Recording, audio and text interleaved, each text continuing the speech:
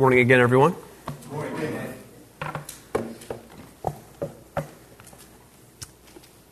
So I guess it was a little over 2 months ago now. I was listening to an author and speaker, someone who is really considered one of the modern rural experts and trusted voices in the world of children's ministry, especially, and the intersection of family and church as we develop faith in young people. And he was talking about time, and the time that we have with, not just with kids, with all people really, but specifically he was talking about with our children. He was talking about the different things that really matter when they're expressed over time, whereas as a one shot might have some sort of an impact. This guy's named Reggie Joiner, by the way, if I didn't mention his name. I want to give him credit here. But if done one time, it might be remembered. It might make an impact. But things that when done over the course of time make all the difference in the world.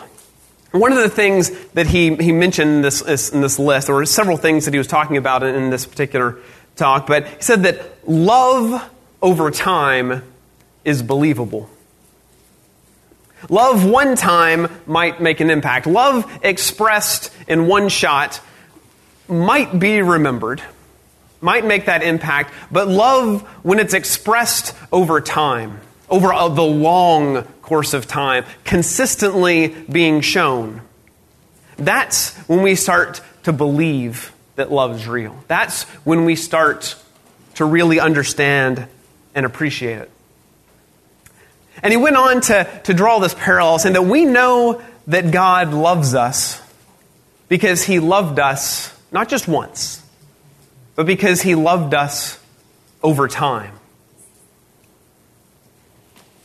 And that love over time was able to give us an appreciation and an understanding of the depth of His love. And he threw this idea out here that he said this is just sort of his take on this, his opinion, but I think there's something to it. He went back to the garden. He went back to Adam and Eve. He went back to that first moment when sin entered the picture. When that first wall of separation was built between man and God. And said, God, being God, nothing is outside of the realm of possibility for God. And so God, being God, He could have saved right then. He could have let, maybe just 24 hours or less pass between when sin enters the world and when He conquers sin and death through His Son Jesus. He could have done it right away, but He didn't.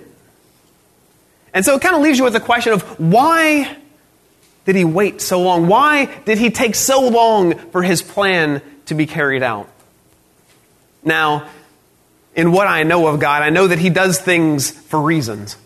He's not arbitrary. He's not capricious. There's a good reason for God to do the things that He does and for Him to do them the way He does them. And I don't think we'll ever be able to fully wrap our minds around the wisdom of His plan and why He chose to do things the way He did. But Reggie Joiner, he said that maybe just part of that reason, maybe just one small piece of it,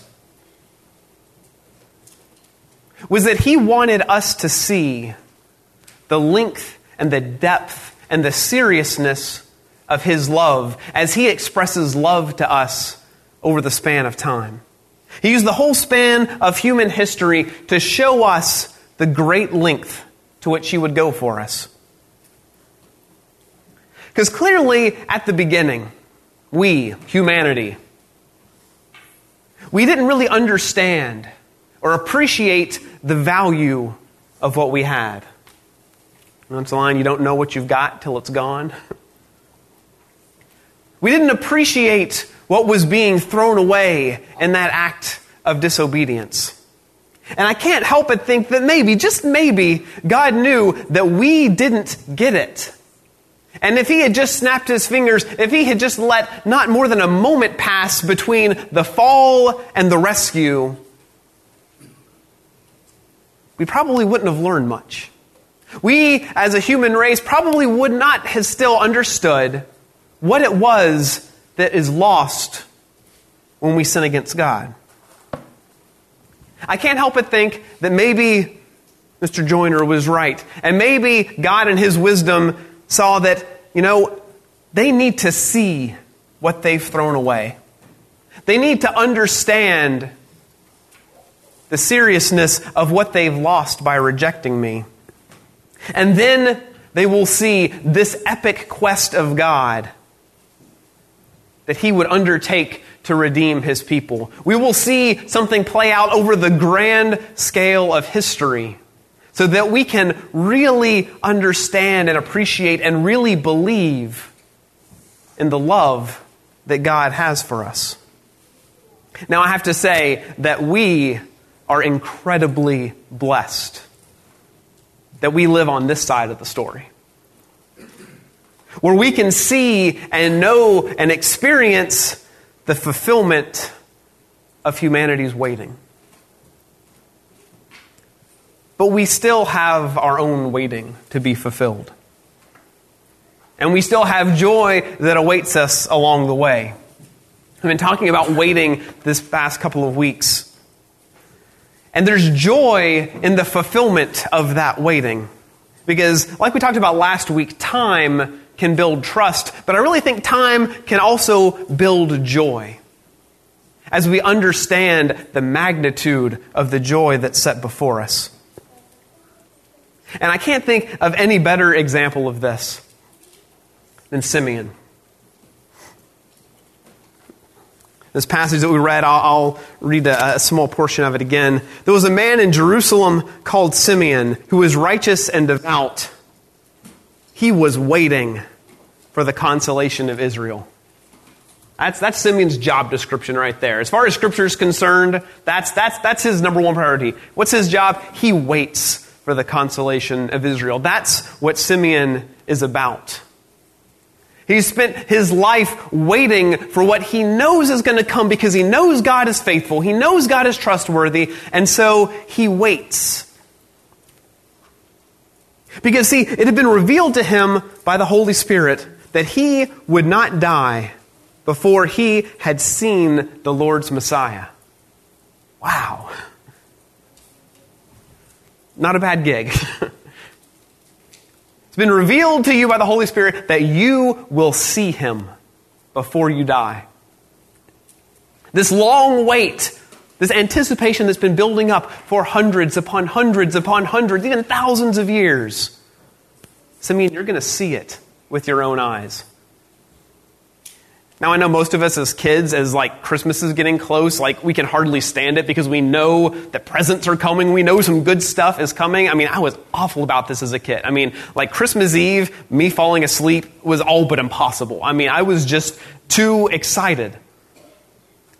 Now, think about that excitement that we might feel as children, knowing that something good is coming, when you have been told by God himself, you're going to see the fulfillment of all the promises that have been made over these centuries to your people. I wonder if Simeon ever slept.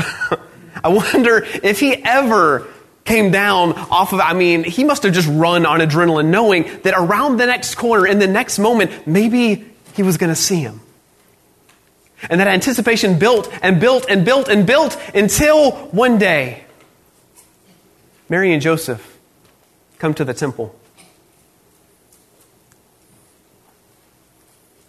And he sees this child and he knows.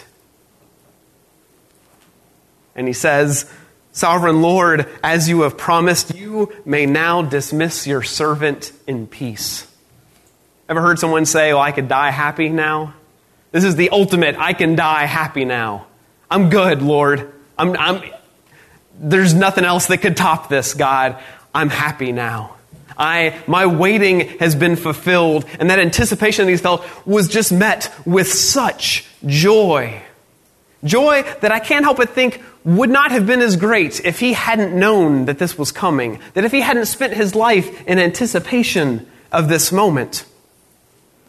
And I love that he just saw the leading edge with his own eyes. He just saw the very beginning of God's fulfillment of his promise. And he said, that's enough. I'm good. In this baby, for him was the fullness of God's faithfulness. Before the Word became flesh, had even spoken his first word, as far as Simeon was concerned, the mission of God was as good as done. It's here. We're set. I'm happy now. His waiting on God had led him to fully, wholeheartedly embrace joy as soon as it arrived. Wow, could we ever use that spirit among God's people? It's a line that I've heard a couple of times that is probably going to make no sense in a sermon at first, but just bear with me. Every day someone is born who has never seen the Flintstones. Now let me explain that for a second. I heard this in the context of this idea that every day there are things that we just sort of take for granted. Things that we just think, well, everybody knows about that. Everybody's seen that. Everybody's heard that. Everybody is already on the same page about this, right? And someone said in the context of this, said, okay, every day there's somebody born who has never seen the Flintstones. Every day there's someone who all of the cultural icons, all of the common knowledge, all the things that we just take for granted that everyone knows and has experienced. You know what? Somebody was just born just a few minutes ago somewhere in this world, and they've never seen any of it. They've never heard any of it. Every day, new lives are coming into this world that need to experience for the very first time that same joy that Simeon experienced, that same joy that we've gotten to experience. They need to experience the arrival of Jesus Christ into their world for the first time. And for those of us who have experienced his arrival, those of us who have heard the good news, the glad tidings of great joy,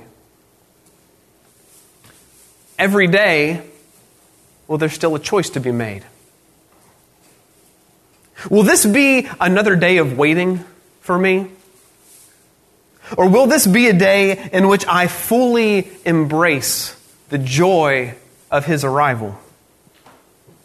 Will I let my eyes see Jesus when he shows up today? Or am I just going to keep trying to face this day alone in darkness?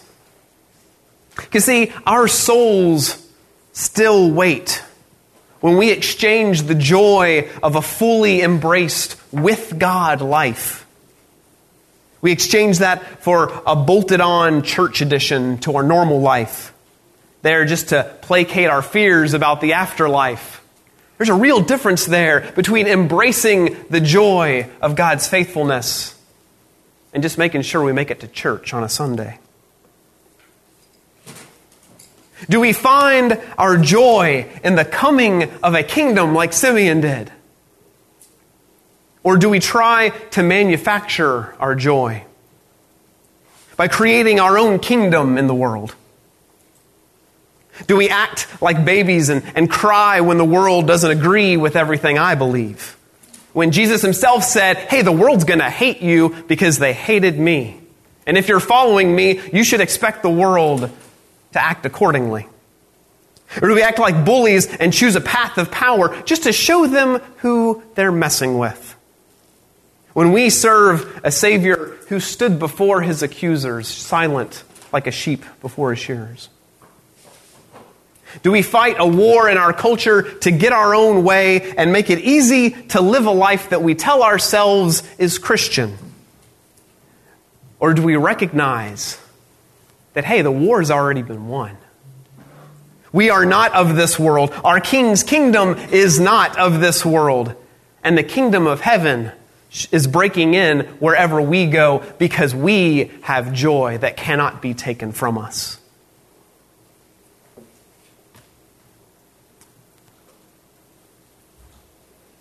My sermon got changed a lot this week. Not really according to my original plan, because I have been sorely disappointed this week. As one of the celebrities of popular Christianity has borne the consequence of speaking an unpopular opinion. In a world that's ready to focus on the most inflammatory and attention-getting piece, to get the most eyeballs, the most ears, the most attention. But you see, I haven't been disappointed in the world. Now, because it's always been this way. I expect it from the world, honestly. It's always thus and always thus will be. I expect it from the world, but honestly, I expect better from us. I expect better from Christians. Because this week I have seen and I have heard people who claim to wear the name of Christ suggest that we respond to the world in a way that is anything but Christ-like. Their joy being found not in Christ's appearing, not in the joy of the kingdom that they possess, not in the joy of the arrival of an otherworldly kingdom, but their joy seeming to be found in the base pleasure of stooping to the tactics of the enemy of God. So many people find such joy in finding the next thing to be angry about, the next thing to lash out about, and honestly, the next thing that becomes, and it gives a black eye to Christ's church, and does such great damage to every local body of Christ that's trying to reach its community, but might never be heard because of the loud and angry voices that have been our first missionaries to the ears of those who need to hear the truth. But instead of hearing of joy, instead of hearing about the arrival of the kingdom, the first thing they've heard is hatred and judgment. And we wonder why our numbers diminish as our message is befouled by something other than the gospel. Many outside observers would say, and some inside observers also say, do you want to get a passionate response from a modern American Christian? Don't tell them of the poor. Don't tell them of children dying from preventable disease and malnourishment. Don't tell them of entire people groups in this world today that don't even have the Bible translated into their own language, let alone having missionaries, having voices to proclaim the good news to them. Don't tell them about the brokenness in this world that must break God's heart. Just tell them you disagree. Tell them that you don't want their opinion representing your organization, your company, your brand. Tell them that their favorite store won't greet them by invoking the name of Christ as they come in to indulge in crass and idolatrous consumerism. I'm just going to let that one go. Tell them that those who don't live by their faith don't choose to live according to their morality. Oh, you can get some passion then. I think the modern American church has tragically filled herself with anger because she's forgotten where she would find her joy. Not in turning this world into her own private kingdom, but finding it in acknowledging and exulting in the kingdom of heaven that has already come. If we will only stop being so blind to its presence and start acting like our King. Stop trying to make the inhabitants of this world subject to our rule. And instead, start loving them enough to see to it that they're adopted into our family. Loving them with the same love that led God to send His Son to die for them, so that they too could be called His sons and His daughters. But instead, so many remain addicted to the drug of our own anger. And the pushers, the dealers on cable news and talk radio, hey, they're getting rich off of our addiction, by the way. And like any addiction, it's killing us. It's destroying our capacity for joy. Joy that our Father so desperately wants to give us, that He has gone to such great lengths to give us. But instead, like the rest of the world, we jump from one crisis to the next, one tragedy to the next, one flash of anger to the next. all the while neglecting an abiding and constant recognition of the ever-present kingdom of God. We become like the rest of the world when we delight in the appearance of evil, when it gives us something to get fired up about. By the way, that is quite literally satanic. Satan, the accuser, the one who would seek to tear down and destroy, he delights when he sees evil in this world. He delights when he sees a tool to get people paying attention not to God, not to his kingdom, not to the Son of God reigning forever, but instead paying attention to brokenness and pain and evil. I don't want to find my joy where Satan finds his. God weeps over sin. He is heartbroken that his creation would stray from him. But so many of us get so excited to have something new to shout about, which I can't help but think places our hearts very, very far from the heart of God. We shout about the things we disagree with. We shout about our rights. I don't see Jesus claiming his rights. The one who really could claim all rights. As creator of the universe, I see him laying them aside and telling us to do the same, telling us, deny yourself, take up your cross, follow me. The only time I see rights being exercised in the New Testament is when Paul exercises his right of appeal to Caesar. Not for his own benefit, but so that he could continue proclaiming the Word of God.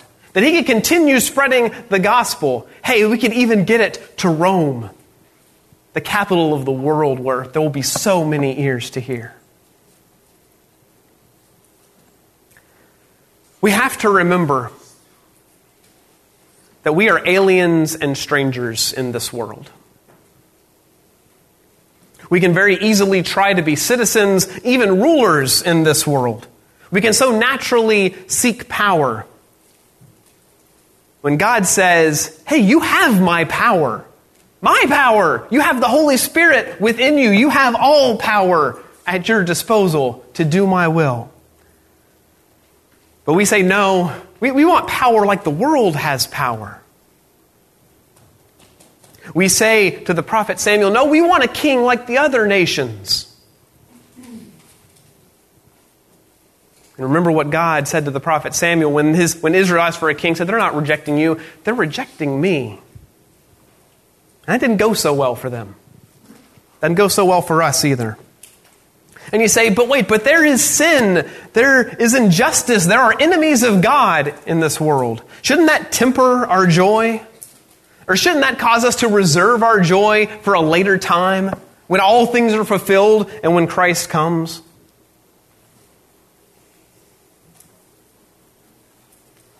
There was a proclamation made. A proclamation of joy. Not a promise of joy later, but a proclamation of great joy. The angel said to them, do not be afraid. I bring you good news that will cause great joy for all the people. Today, in the town of David, a Savior has been born to you. He is the Messiah, the Lord. This will be a sign to you. You will find a baby wrapped in cloths and lying in a manger. And suddenly a great company of the heavenly host appeared with the angel, praising God and saying, glory to God in the highest, and on earth peace on those whom his favor rests. Simeon didn't say, hey, look, here's the Messiah. There's going to be joy someday. No, he rejoiced in the moment when he understood that God is faithful and his promises are kept today. His joy comes today. His kingdom is here today. God's faithfulness is on display now. The king's arrival happens now. But when we participate in the world's economy of anger and outrage instead, we're complicit with the world as it seeks to steal our joy. I saw online Patrick Mead wrote this little line as he was talking about this whole issue this week. He said, my job is to love all in the name of Christ and bring heaven down daily. Perpetual outrage and fear do not help me accomplish those tasks. Why should we expect the world in which we are aliens and strangers? Why should we expect the world to be fair? Why should we expect the world to be just? Why should we expect the faithless to act like the faithful? Is our message to the world, you have to live according to these rules? Or is our message to the world, Jesus is Lord, the King has come, rejoice? You see, that first one, it makes some good Pharisees. The second one makes some good disciples. And we could make so many disciples if we would just fight these battles in the context of a war that has already been won. If we would just play this game according to the kingdom's rules rather than the world's rules. You see, the thing about joy, we talk about joy so much this time of year, but the real thing about joy is that it is contagious. It is highly contagious. But so is anger. So which one will you spread today? One can draw a crowd pretty quick to start throwing stones. But the other can send people on their way rejoicing and praising God for what He has done. The world will always be ready to tell you that the joy is gone. They are all too ready to tell you that message. But there is a baby in a manger who grew up to be a man on a cross, who was raised and ascended as king at the right hand of God, who is ready to tell you instead that joy has come. Joy is here, today, right now. And He asks you the question, will you take hold of that joy today? Will you take hold of the joy to be offered, the joy that is found in Christ and His arrival and His kingdom, and only in Christ's arrival and in His kingdom? Will you take hold of that joy today? I pray that all of us would. And I pray if there is any way that we can help you take hold of that joy today, the joy only found in the kingdom of God. If there's any way we can help you take hold of it today, please come and let us know while we stand and while we sing.